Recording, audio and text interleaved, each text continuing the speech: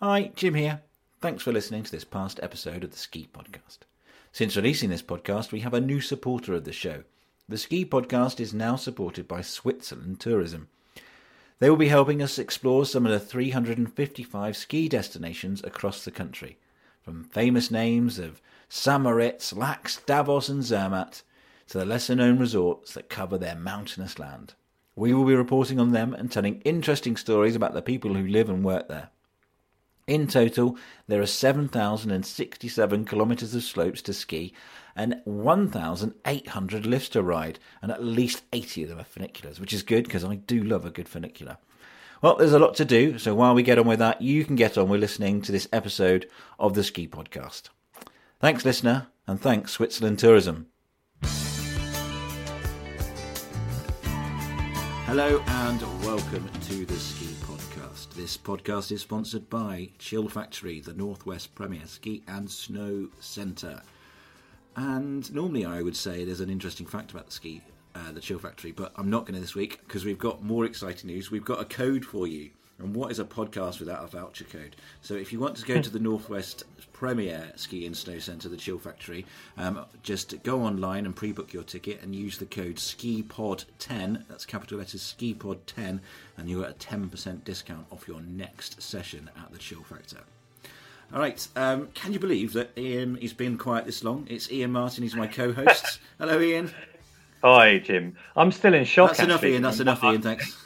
I'm wondering if, because we're Ski Pod 10, that means they've got codes with 9 other ski podcasts. I'm probably going to say that 10 is relating to the 10% discount we've got. Okay, that's a relief. Coming up in this episode, we have updates on Val d'Isère. I've got a big announcement. We'll be finding out what it's like to take part in the Super Drei challenge, or Super Drei. It's probably how it's probably pronounced. And Ian will be telling a joke to a comedian. First, I'd like to start with an email I got from you, Ian. All right. Yeah, it's an email that says something about introducing a new onesie, the Novo Mono ski suit from a company called Tobe. The email from you says, hey, I think we should test one out for the Ski Podcast. Shall we ask them? Now, I'm all up for it, Ian, but my question is, who gets to wear it? I'm not sure I want to share a mono suit with you. Well, we'll have to get 2. I've got them in different colours. You said it's called Tobe, but I would say it's Tobe. So could it be to be, or could it just be Toby? Maybe Toby. I was assuming it's like a Norwegian or something, a foreign one. It does say it's designed for Arctic Circle conditions. I'm going to go for Tobe. That sounds... We'll ask them maybe one day. Yeah, this isn't a publicity piece for them. They haven't sent us one. It's a step well above your normal onesie. And, you could go for the fuchsia one, and I'll have the Novo Classic Green one. Cool. I mean, as long as I don't have to share it with you. Like, I wouldn't share a buff. You wouldn't share a buff with someone, would you? No, because there's just so many. You don't need to share them, do you? Well, yeah, you can probably just find one lying on a piece, I suppose. You're right. But I would share a slurp from a camel pack. I don't know why. Is that wrong? I don't think that's wrong at all. Hydration, essential. Can't be too fussy about it. I definitely wouldn't share my chocolate on the slopes with you.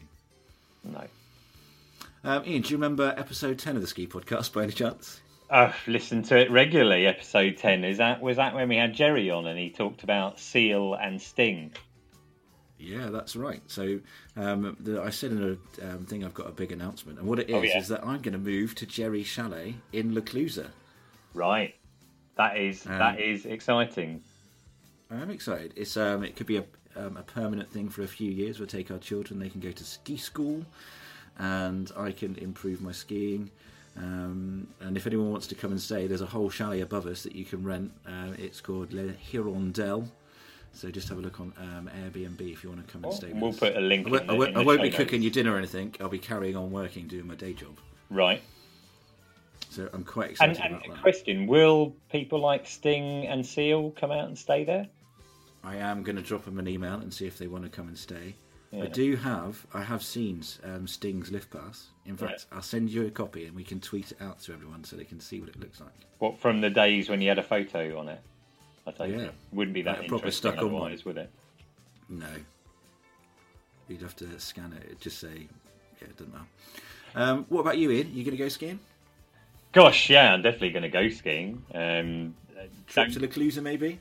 La Clusaz, I think, it should be able to fit that in at some point. The places I definitely know I'm going to be going are Courchevel and the French Pyrenees, because I do a bit of work in both of those two places. And then the other places I'm hoping to have a look at that new free ride area in La Rosière, maybe the new Club Med in Les Arcs at some point.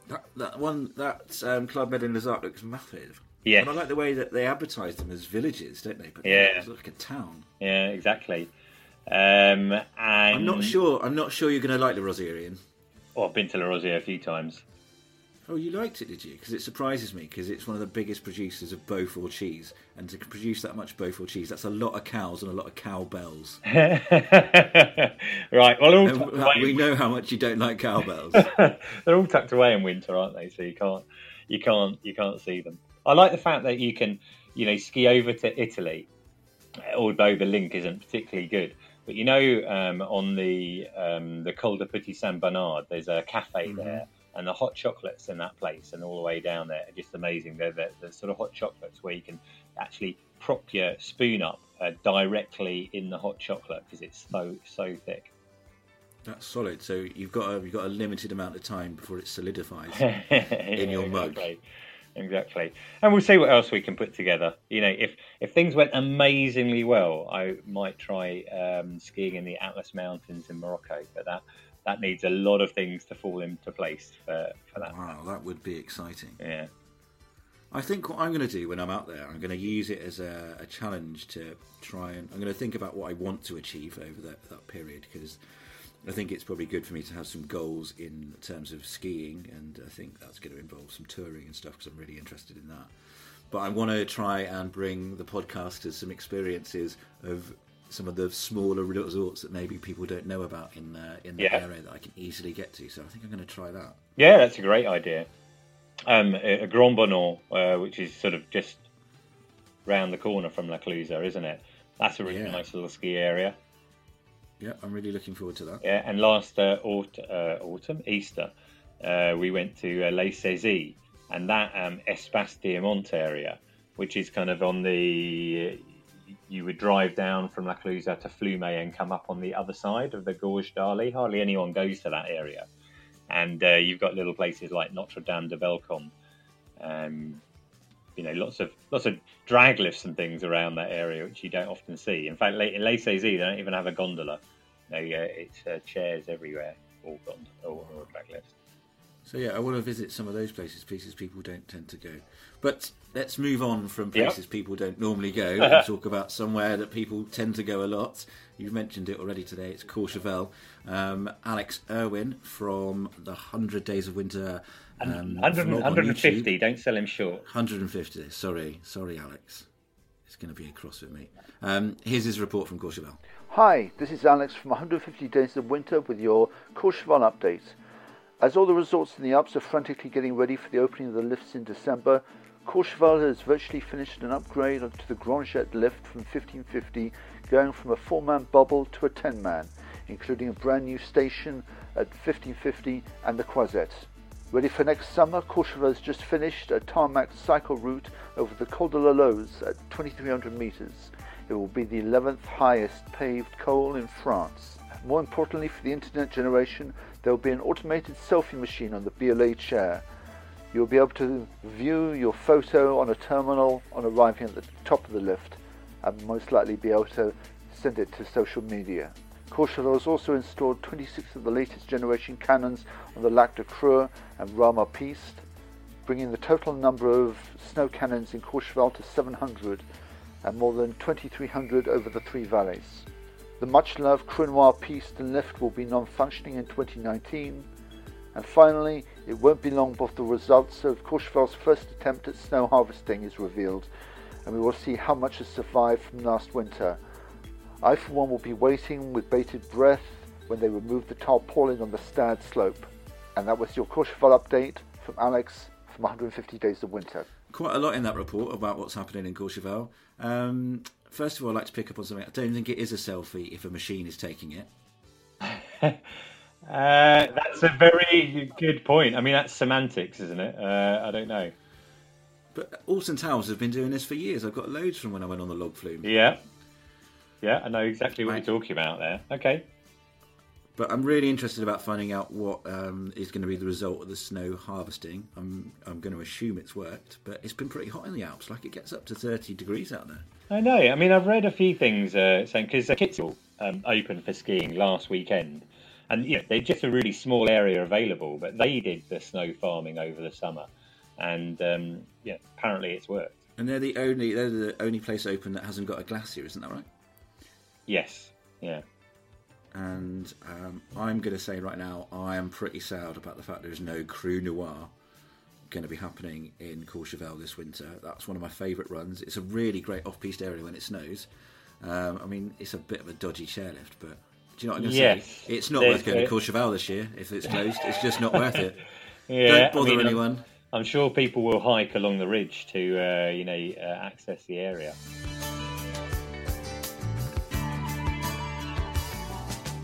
Hey, have we done a review for a while? I don't think we have. No, we haven't done a review for a while because our listeners are so busy listening to the show. They seem to have neglected to review us. But we do have a new one on iTunes that I came across the other day by Ski Morillon, or Morillon, to give it. Hi there. Hello, Ski Morillon. Which is in Morzine area, isn't it? So the satellite village of Morzine, I think.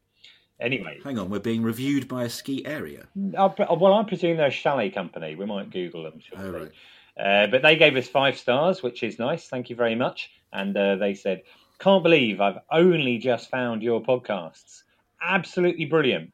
We love skiing and go back year on year to the Grand Massif. Okay, that doesn't make sense. I've listened to 5 of your podcasts today while working. So interesting and informative. Keep it up. Well, that's fantastic. And I particularly like that they've been listening back to all of the old podcasts because there's loads of great stuff on there. Oh, I like the fact they use the words interesting and informative, 2 things I wasn't 100% sure that we provided. But thank you very much for that review.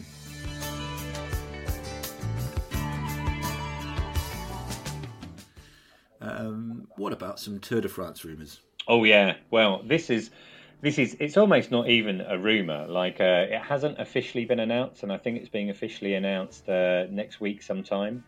But it definitely seems that the Tour de France next year will be having a stage in the Alps that will finish in Val Thorens. And not only will it finish in Val Thorens, the resort is the highest ski resort in Europe at 2,300 metres. They're actually going to go through the resort and keep going up. So it's likely the stage will finish at 2,682 metres is the rumour, which is extremely high, and that will be extremely tough. And along the way, it'll come over the Cormet de Roselin down into Bourg-Saint-Maurice, along the Tarentaise Valley to Moutier. And then I think Alex mentioned it in his update, they've paved over the Col de la Loze between Méribel and Courchevel, and they'll come over that pass as well. So that may be why that road was terrible last winter. Well, not even sure it was a road last winter, was it? I'm not talking about the one between La Tania and Le Prat. This is like over the I'm with you. So we'll see, but it's almost certain that stage will finish in VT. And, that's such a huge thing when the Tour de France comes to your town. I mean, it goes through Le Clusaz every 3 years, to be honest, Ian. Yes. Not really that bothered. What's the col around there called? Is that the Colombier? The Col d'Aravis. Col d'Aravis, okay. Col d'Aravis, yeah.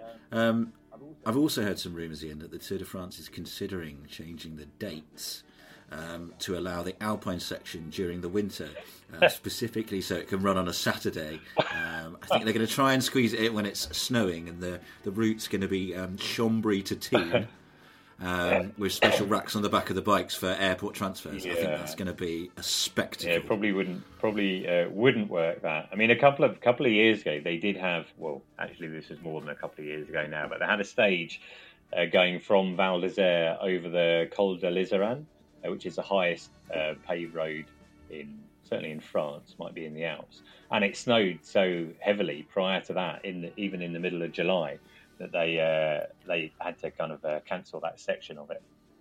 So you can get snow in the middle of summer as well. But yeah, why not do it in January or February? be good. Now, let's have a talk about people who are really older skiing. Is that right? Even older than me. Older than you? Well, you're only 39, so you're 2 years older than me, right? Yeah, my voice sounds younger than it is. Yeah, no, I saw this article in the... Well, interesting you say that. When I met Vanessa for the first time after she appeared on the podcast, she was like, I was expecting you to be much older, so I've got a voice that sounds older, and I obviously look a lot younger in person. Oh, that's good. In the Sunday Times, last weekend, article by Sean Newsom, and what I really liked about it is interviewing over 60s learning to ski for the first time, and I just thought it's so great, because in our industry, the ski industry, we read all this stuff about how people aren't taking up the sport, and it's only people who are doing it, who keep doing it, and eventually, they're all going to die off, and unless we work out how to get the millennials skiing, skiing is destined to fail. And these are fantastic. I guess 60 isn't old these days, relatively. Isn't 60 the new 50 or something? Anyway, people are going on their first skiing holiday when they're 60. Brilliant. That is great news. And it also resolved something that's been playing on my mind for quite a while, was did silver ski still exist? And it does. And then also I found out that it wasn't actually just for old people. I just assumed that silver ski was specifically for older people skiing. But you don't have to be old to go with them. But yeah, I guess I was also surprised to find out that Saga don't offer ski holidays. I thought they would. I thought that you could go on a Saga ski holiday, but that doesn't exist. Well, I suppose that's probably just a Club Med holiday, isn't it? Club Med? Club Med is Saga, is that what you're saying? Well, it's a similar sort of thing, isn't it? Lots of families go on Club Med. They've got, really good deal with everything inclusive. But that's another podcast, that one. Talking of other podcasts, though, you mentioned the Adam Buxton podcast about Morzine in our last episode. And you recommended I listen to it, and I did listen to it. And you know what? It was, as you say, really good.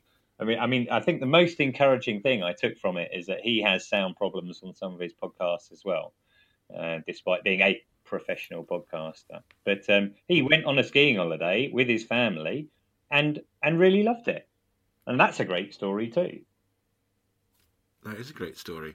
And I think it's important for everyone to go on a ski holiday with their family. Yes. Yeah. And if they can, take Dougie from Travis. Yeah, I mean, that was obviously a bonus. I think he just, that was his rider. Some people like, freshly squeezed orange juice, and some people like orchids, and he took Dougie from Travis. Yeah. I don't have a rider. Do you have a rider? Maybe I would. Maybe I'd get a rider. Deep powder snow. Don't go unless they've got that. Yeah, that's a good rider. I was thinking Wigfield.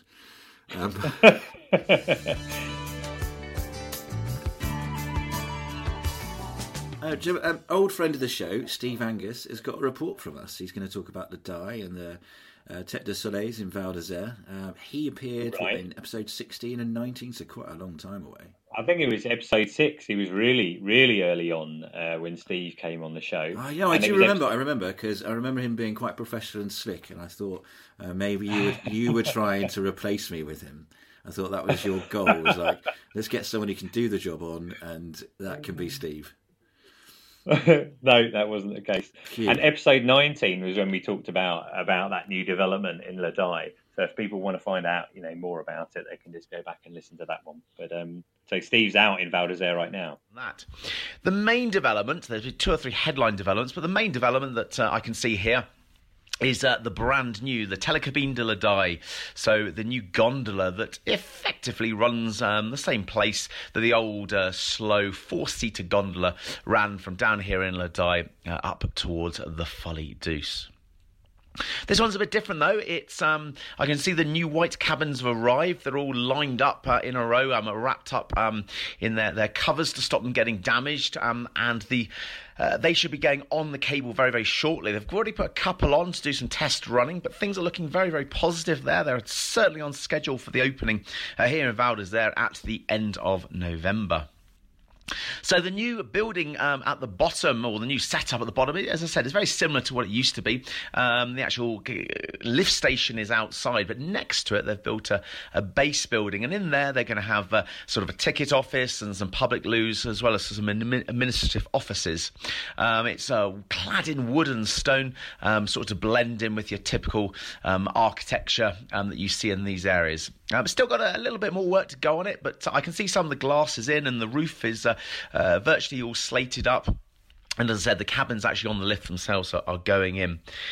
The new lift will only be 6 minutes, so that's approximately half the time the old lift used to take to run, right up to an area just behind, so the sort of Tourmours side, if you like, of where the Folie Douce is. Now, that is significant, really, from the point of view of the Tourmours. The Folie Douce can actually grow in size even more. So whether, a bit like Marmite, you love it or loathe it, that is what the plans are. But the lift should be completed very, very shortly, ready for the new lift operators to go and do some test running in the next few weeks. It's a very, very exciting development, and will mean that starting your ski day or finishing it down here in Le Dye is a very, very good option. And the actual ability to ski right up to the door, so you don't have to take your skis off and walk across the little road, for those people that know where I'm talking about, is something that will make it even more attractive. One of the other big things that's been going on this summer, as I said, there's been quite a few, is the Tête de Solèze development. Now, as you used to, back in the day, went up the Solèze cable car, used to come into a lift station at the top, and that is where the cable car used to bring you out. Now, as part of a lot of wheeling and dealing in resort, the owners of the restaurant at the top there have been allowed to turn it through extensive redevelopment into not only a new restaurant, but also a hotel. So it's going to be the highest hotel in Europe, and it's going to be complete with all the mod cons like swimming pool and things like that. But there is also going to be sort of dorm-style accommodation. So if you fancy something a little bit different, staying at an altitude of nearly 2,700 metres, then the Tête de Solèze is where it's going to be. Huge amount of building work going on there. 3 or 4 huge cranes have been built up, and they are nearing the end of the work, so very, very exciting times up there indeed. It does totally complete the redevelopment of that part of Val d'Isère. The Solèze side, many people would say, was sort of the poor cousin to the Bellevarde side, and certainly the Solèze side is always the quieter part of the resort. But some of the additions, such as the new Solèze gondola that went in a couple of years ago, the multiple magic carpets up there, as well as last year's redevelopment of the Dacia lift, and now the hotel and restaurant up there at the Tête de Solèze, means that it's totally been transformed. So if you haven't been to Val d'Isère for the last few years, then be prepared for a big change up there. A really, really good option, especially for beginners and poor weather days where you don't want to stray too far from home. Lots of nice blue runs, things like that up there. So those are the main developments in Val d'Isère, and there will be many more to come in due course. Now, I took a few things away from that report, Ian. Well, actually, no, if I'm honest, when I was listening to it just then, I got a bit distracted when he started talking about you can get to the Folie Douce 6 minutes quicker. And I tried to find out the fastest person who can drink a pint, and it's a man called Peter Dowdeswell. He holds the record, and he can drink 32 pints a minute. So those extra 6 minutes are really valuable to him. You're gobsmacked by that fact, aren't you, Ian? 32 pints a minute. He must be drinking it out of a glass with a very high capacity, or maybe he just has a keg above him and... No, he can do like a glass in under a second, and then he gets slower and slower. And then he can do 90 pints in 3 hours, which I think is more of a survival thing than an actual physical ability. Okay. But I think you're being a little harsh on the Folie Douce there, because this is alpine clubbing. It's not necessarily boys on tour sinking pints. It's a bit classier than that. No, I totally agree, and I remember it fondly from when I was doing my first seasons in team. We used to go over, catch the last lift back up after having a nice time. Yeah, I don't think it's particularly raucous. I think some people obviously do take it a bit far, like Peter Dowdeswell. I don't know if he skis. No, No, well, he'd probably be buying. Well, maybe he wouldn't be buying champagne at the Folie Douce, but that's much more of a thing there, isn't it? And But yeah, I mean, that's just me being silly. There was lots of handy things to know about the developments in Val d'Isère, and it's good to see that they really are putting the money back into it, that they take off you in lift pass fees. Yeah, a lot of investment. We're a bit late to this one, Ian. 30 Days of Snow Sports runs to the end of October, so this pod will go out next week, so you've got about a week and a half left to make the most of it. Yeah, not that long. What is it all about? Oh, well, it's an initiative by Snow Sport England to try and get more people skiing. And, there are various kind of free sessions that people can join in. So, if you can travel in the past and listen to the podcast, then there's a bit more choice. But, if you went to goskigoboard.org.uk, you can find out about free snow sport sessions all around the UK in lots of places, just trying to get more people into the sport. I think it's I've done just that, and my closest one is 86 miles away, and I will be able to go to Wessex and go for our day roller skiing course. Right, okay. Which, believe it or not, I'm really tempted to do.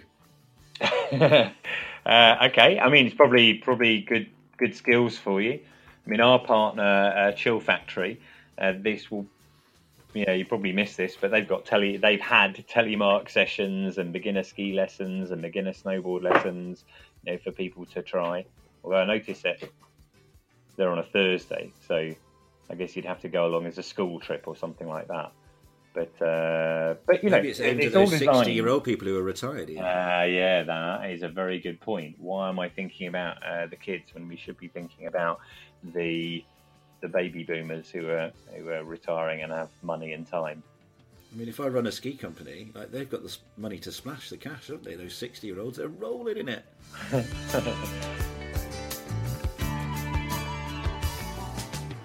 So I'm here with Vanessa Fisher. She's a PR for the ski industry, essentially.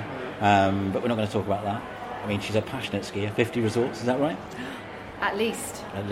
And we want to talk specifically to you about something called the Super Drei. Or I should say it in German, Super Drei? Super Drei. Which is the Super 3. Exactly. I've worked out that was maths there, you see. What I did is I added it all up. It used to be the Super Fear, but now it's the Super Drei. So first of all, can you explain what that is?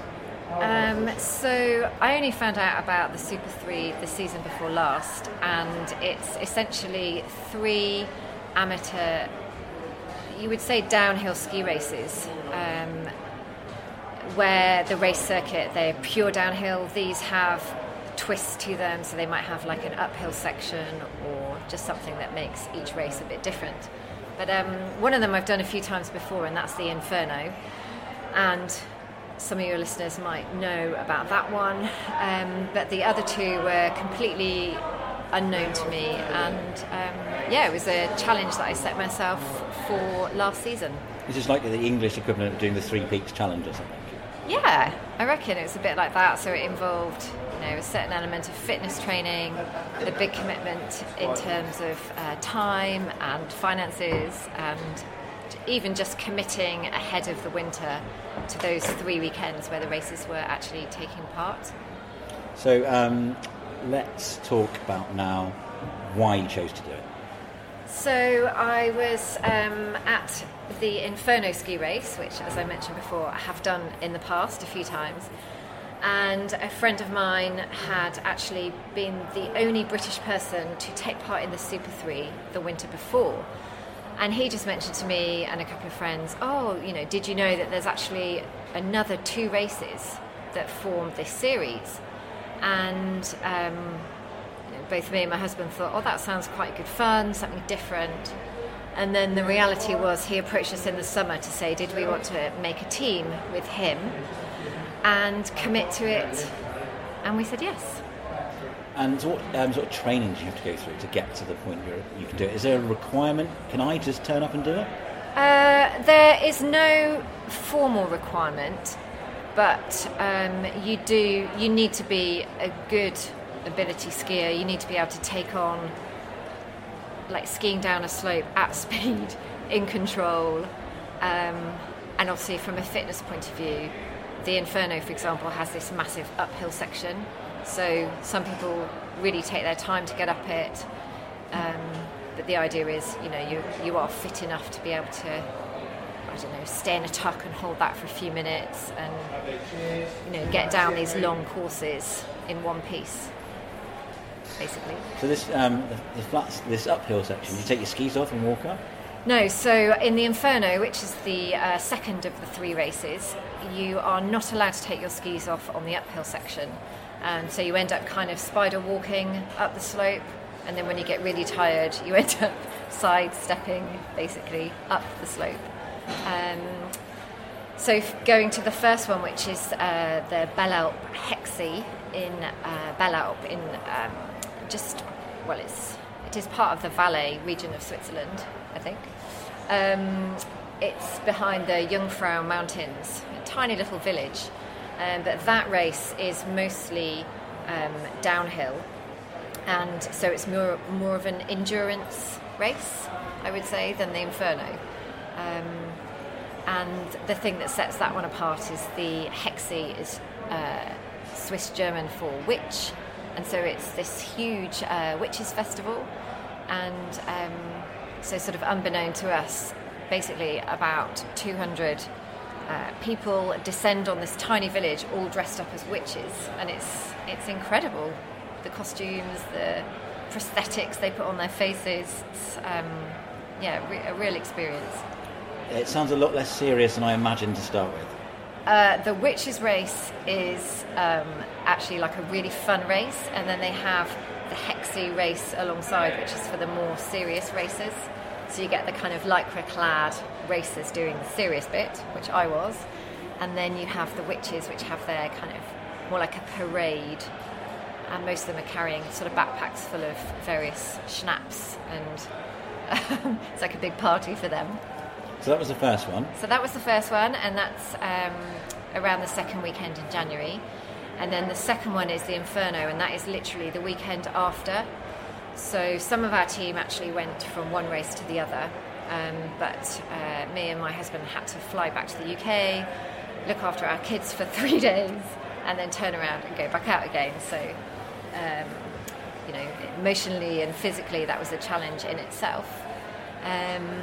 We had fantastic weather for the first race in Bel Alp, and then when we got to Mürren for the Inferno, it was terrible weather, and they teased us with the news that they might be able to run a more full race, but actually in the end it was a really short race, and I think it was literally 3 to 4 minutes, where sometimes it can be 15 to a 20-minute race. So it was very short, but they did put in 2 uphill sections, one in addition to the normal one, so they made it challenging. And the third race? And then the third race was in the middle of March in Saas-Fee. You strike me as quite competitive. I like to think that I'm not, but actually when it comes to it, I really am. And I was the only girl within a male team, and I was, keen to not let the side down and get a good time for the team as well. Yeah. So in terms of times, what is the ultimate time? Not your time, the time that it should take.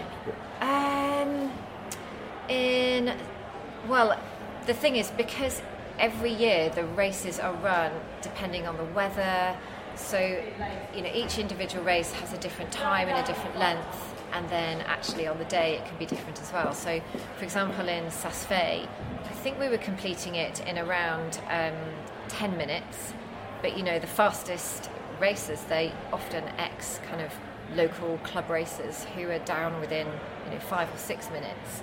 I remember in Mürren, it was such a short course. I think our times were about 3 to 4 minutes, and the winners were down in a minute and a half.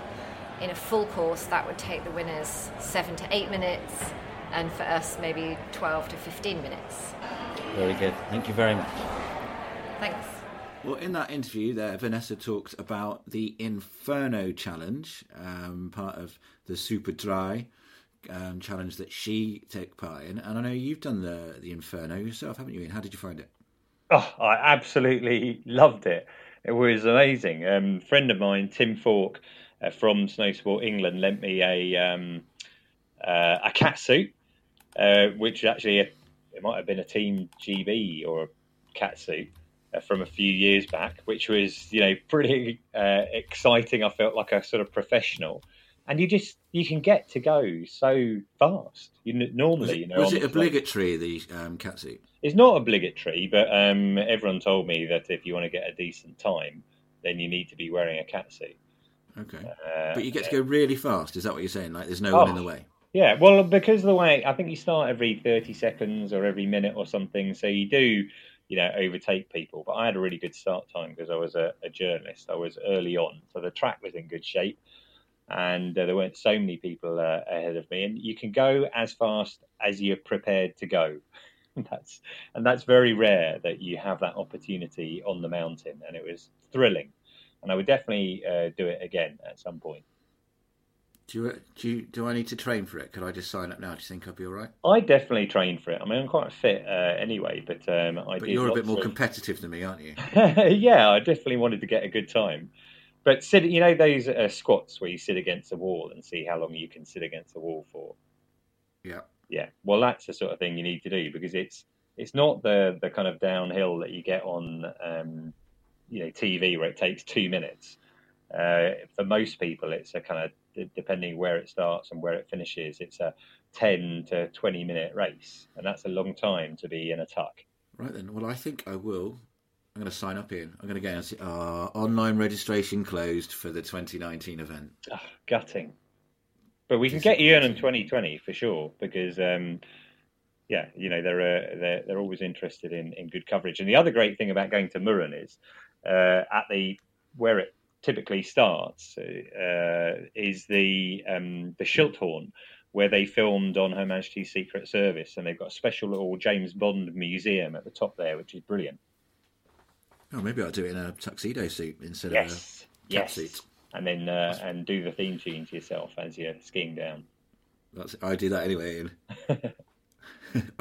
That between ski Sunday, just that's how I go down the slopes.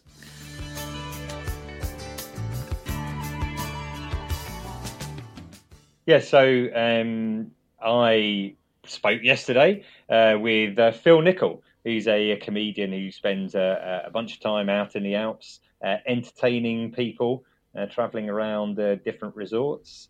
And so let's just segue into that interview, and you can hear what he had to say. Quite a lot. How are you going, Phil? I'm really good, Ian. How are you today? I'm pretty good. I think you're probably maybe a bit tired. You've been running around on tour just now, haven't you? I am. I'm in the middle of a national tour in Britain, in the UK, and a bit of Ireland. I'm doing about 30 plus dates in 60 days. Right, nice. And ending with a run at the Soho Theatre in London from the November 27th to December 1st.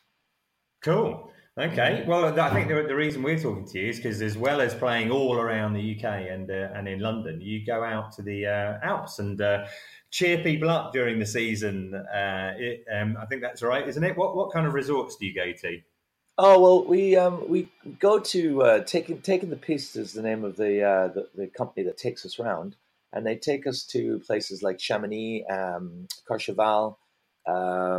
We've been to Three Valleys, and I think a little while before I've seen you maybe in the Jekyll in Chamonix. Is that right? That was right. Yeah, it was in the I think it's called the Heckle Jekyll, just the Jekyll in Chamonix. It's a beautiful little chalet gig, and it's down off the mountains. So it's a really really popular après ski.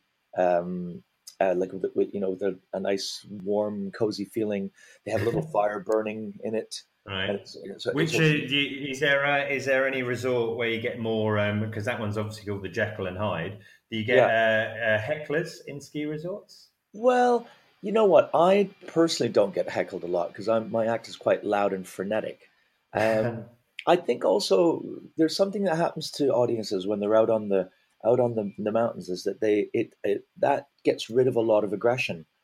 Just putting putting your body through that kind of the skiing and the snowboarding, and then B, the drinking and the high altitude means that you don't really have a lot of energy to heckle. Although there has been some really freaky shows with people getting people getting a little bit too drunk because of the same reason.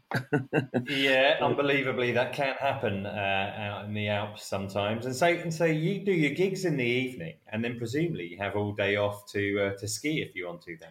Well, we do indeed, yeah. I mean, you've got all day to do whatever you want. And I'm the kind of snowboarder that wants to get up first thing and catch first snow. And if there's been snow the night before, then you want to get up and catch some of the powder. But there's some of the comedians that go out there don't even ski or snowboard. They just go and enjoy the mountains. They enjoy the mountain air. They enjoy the nice food. There's a lot more to do than just the skiing and the snowboarding. Yeah, for sure. And do you think skiing is inherently funny, or snowboarding is inherently funny? There is something funny about it. I mean, I make a joke that skiing. I mean, skiing looks ridiculous anyway, but snowboarding is it's Canadians that they discovered the snowboarding because they were high. It was Ross. I think can't get it. Ross is his name. Ragalabetti, the Canadian snowboarder who won the gold while high on marijuana. Oh yeah. I know the one you're talking about. Who admitted afterwards that he'd had a spliff beforehand or something. Or that's did he right. He tested positive. That's right, but they gave him the gold medal back afterwards because all the other snowboarders said, "Look, it's not a performance-enhancing drug." Right. Okay. So I reckon it was Canadians discovered snowboarding by two stone guys up getting on a ski lift when they get up there, they realize they've only got one ski each. And they, we'll just climb on one of those. And strangely enough, as we're talking today, I read that Canada's legalized cannabis. It has. And in fact, it is as of today. Well, it won't be. It'll be in 4 hours. 4 hours, right. There's a countdown. 4 hours, and I imagine the ski resorts are going to go nuts. Yeah, that should be interesting. Not only are they legalizing it, but some cities are legalizing for you to be able to smoke in public, which means, if you step out of the office for an hour. But it's going to be like alcohol, I think. It'll be, people aren't going to be going to driving or going to work. In fact, Canadians, from what I know, people that I don't smoke, but the people that do smoke take it quite seriously and use it as a way of relaxing as people that drink alcohol. So I think they will be as responsible as people that drink alcohol. Of course. Yeah, well, it might increase skiing holidays to Canada. Absolutely. I wondered if you'd ever told a joke with a punchline, it was all downhill from there. Well, I've never written one or told one, but there is I can't remember whose joke it is. It might be Harry Hill or it might be Tim Vine talks about his father being in his last legs in the hospital, and they put grease on his back and pushed him out the door, and it's all downhill from there. Bada bing, bada boom. Yeah, that sounds like it might be a Tim Vine. That's a very bad paraphrase. I did Google around to see what I could find for the best possible ski joke, and the one I liked best was it says Kevin keeps an animal in his ski trousers. It's his salopette. Ooh, nice. What do you think for my first go? I think that's pretty good actually. Yeah, I didn't Google it at all. I made it up. That one. You made that one up. Oh man, cool. So people can see this season. So Loge de Village is one of the places in Mirabel, and I think the Hotel Montana you told me in Latania, which is you get quite a good crowd in that one. So the Hotel Montana is actually quite a big resort, and gets a lot of the expats. So it's a nice big audience. And it's a real varied audience. Do you ever get French people coming to your gig and kind of wondering what you're talking about? Well, I believe that Taking the Piss does every once in a while has tried to do a French speaking show, a French language show as well. Right. But they do, as I know that there's a comedian called Nick Duty, who's a friend of mine, who is fluent in French, who does his act in French, and he's performed with some French comedians they brought up to perform in the town hall in Mirabel, and for the people that work the ski lifts and for the locals that run the town, which I think is a nice thing to do. And I'm not sure how it goes down. It doesn't go down with English audiences, obviously, but It goes goes down very, very well. Yeah, no, I think that's great. Eddie Izzard has done gigs in French before, I think, hasn't he? Yeah, yeah. I think he was one of the first people to start it. And Eddie Izzard was out in Maribel doing a show out there with a whole bunch of us for the Altitude Festival when it first started. Right, the Altitude Festival. Yeah, it used to be in Maribel, and now it's in Meyerhofen. That's in Meyerhofen, yeah.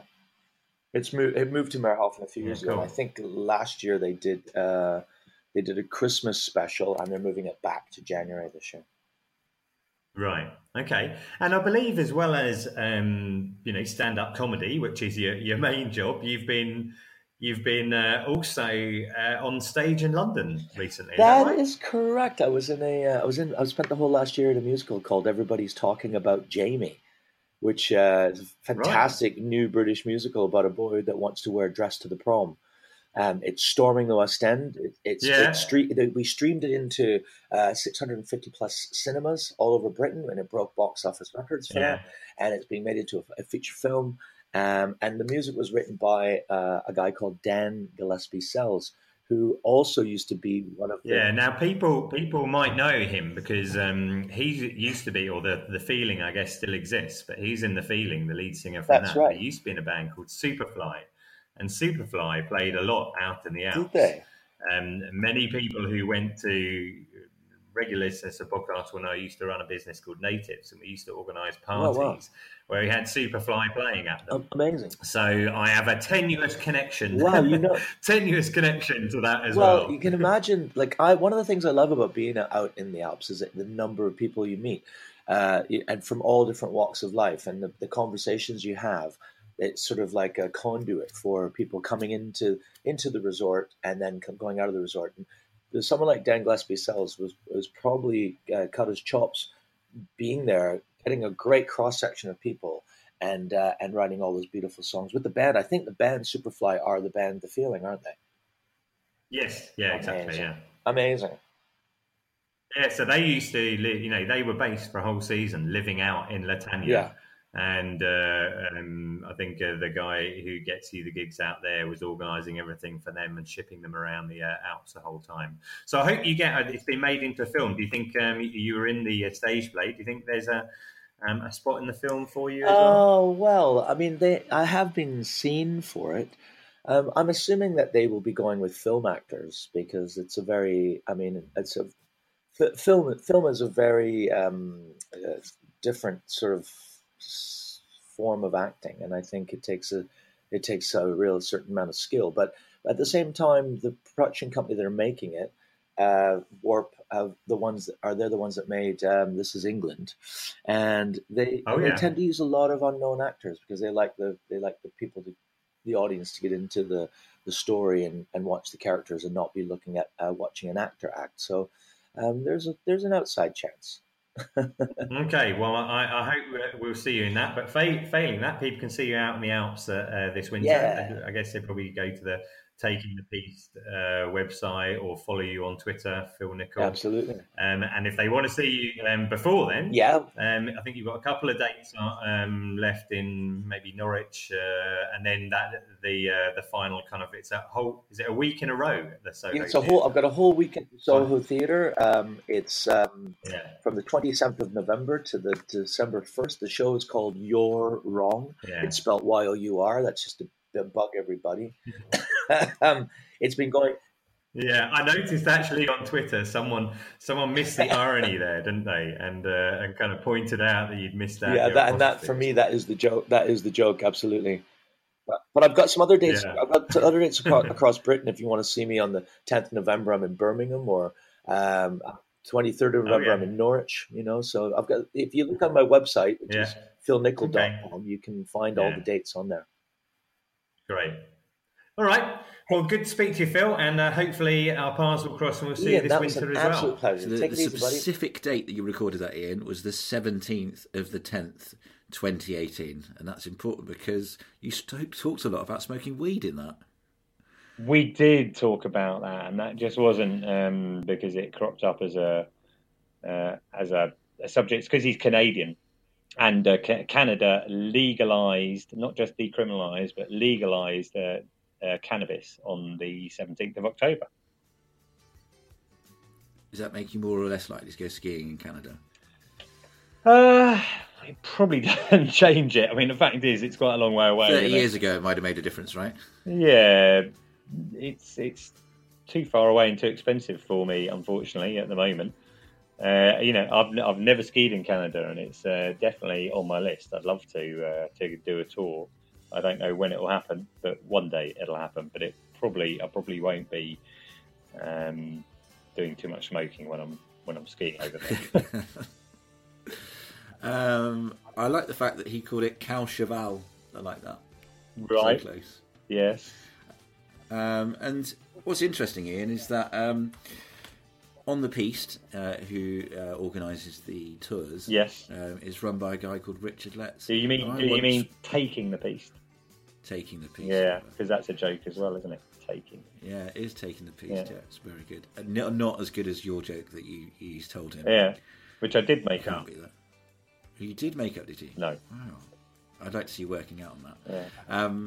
I once wrote to Richard Lett, who organised Taking the Piste, asking if it was a proper "Dear Jim, will you fix it?" letter. Yeah. Dear Richard, will you fix it for me to play a gig, do an open mic session, one of the Taking the Piste gigs in Maribel one year.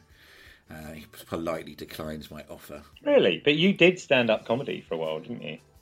Yeah, you won't be able to tell it from what we do here. And there's a reason I don't do it anymore, Ian. Is because it wasn't very funny. Yeah, well, I think Rich missed out. Maybe there's still that opportunity. Now you've kind of re-established the relationship. We could get you a gig. What do you think? So, Rich, if you're listening, Rich, I'm happy to come out. Well, I can just drive over from the Cluser. And if you want me to do it just before the audience arrive when there's no one there, that's absolutely fine. I can do that. But yeah, I would be keen. I think the listeners would like to listen to it. I'd like to listen to it as well. You got all winter to work on your set. So, Ian, that's pretty much all we're going to talk about today. I've enjoyed this podcast. How about you? Yeah, good one. Yeah. But we shouldn't forget to mention the book club. I left you last week deciding which book you were going to read out of the two that we decided on. Yes. What have you gone for? Well, I felt Wall of White sounded the most interesting one of the two that cropped up. Yeah, it's on my mantelpiece. It's ready to be read over my trip to the. You put your books on your mantelpiece. This one is. It's where I opened it from the Amazon parcel. Right. Okay. I have started reading it already. Okay, I'll catch up with you. No spoilers. But it's sad that I'm away next week, actually, trying to get my children into school and all those boring sorts of things that you have to do, because I'm going to miss the ski show, ski festival, ski something. It's definitely ski and snowboard. Sure, festival. It's not the Southwest London ski show. Okay, the ski and snow festival. Right, I'm in that. Got it. Yeah. This is why I won't. So I'm not allowed to go anymore because I keep getting it wrong. Anything changed, Ian? Are you still looking forward to it? Got any?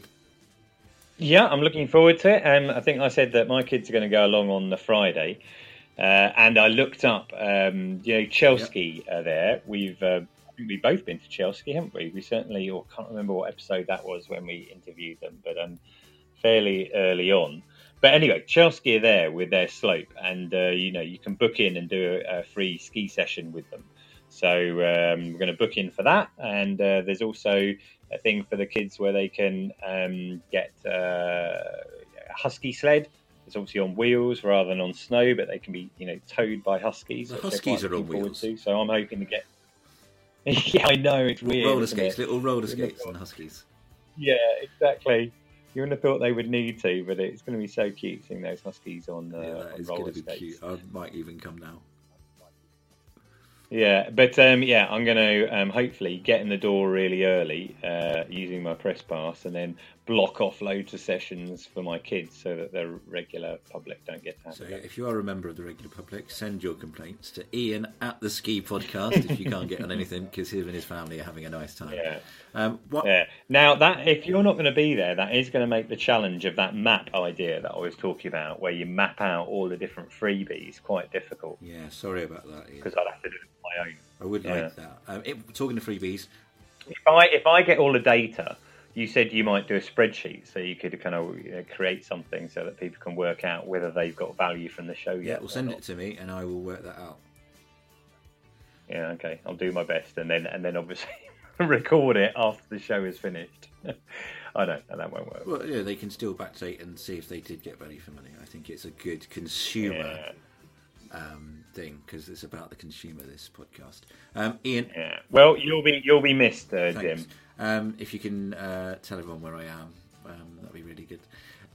Also, can you get me some sunglasses? All my free sunglasses I got the last time seem to have been lost or broken. Especially liked my pink Zermatt ones I had. So if you can pick up me some free sunglasses, I'd really appreciate it. I'm almost certain I can get you some free sunglasses. In fact, I might have some Three Valleys ones left over here somewhere that I could fish Amazing. out. And also, I definitely need to buy a ski helmet. So if you see any specialists about ski helmets, could you do a little interview with them about the things I need to know when I'm purchasing it? Right, okay. I've made a note of that. Right then, should we wrap up now, Ian? Yes. Well, there we go. We're wrapping up. Thank you very much for listening. Thank you, Ian, for joining us. As always, you can tweet the podcast at The Ski Podcast. Find us on Facebook. You can email Ian at theskipodcast.com or Jim at, is it co.uk, isn't it? I always get this wrong. I should write it down.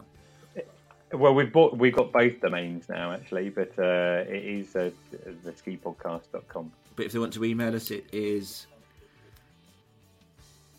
Ian at theskipodcast.com or Jim at theskipodcast.com. Okay, so I was right. This never used to happen on Going Live. I don't remember Philip Schofield having a chat with Sarah Green about what the actual phone number was. Maybe we should have a jingle. That's another podcast. Right, so thank you very much for listening, and don't forget to listen to all our previous podcasts. Goodbye!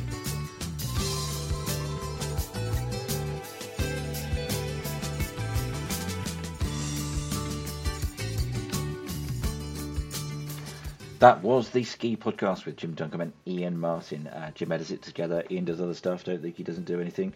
And don't forget, we are sponsored by the Chill Factory Manchester's, or the Northwest's Indoor Snow Centre.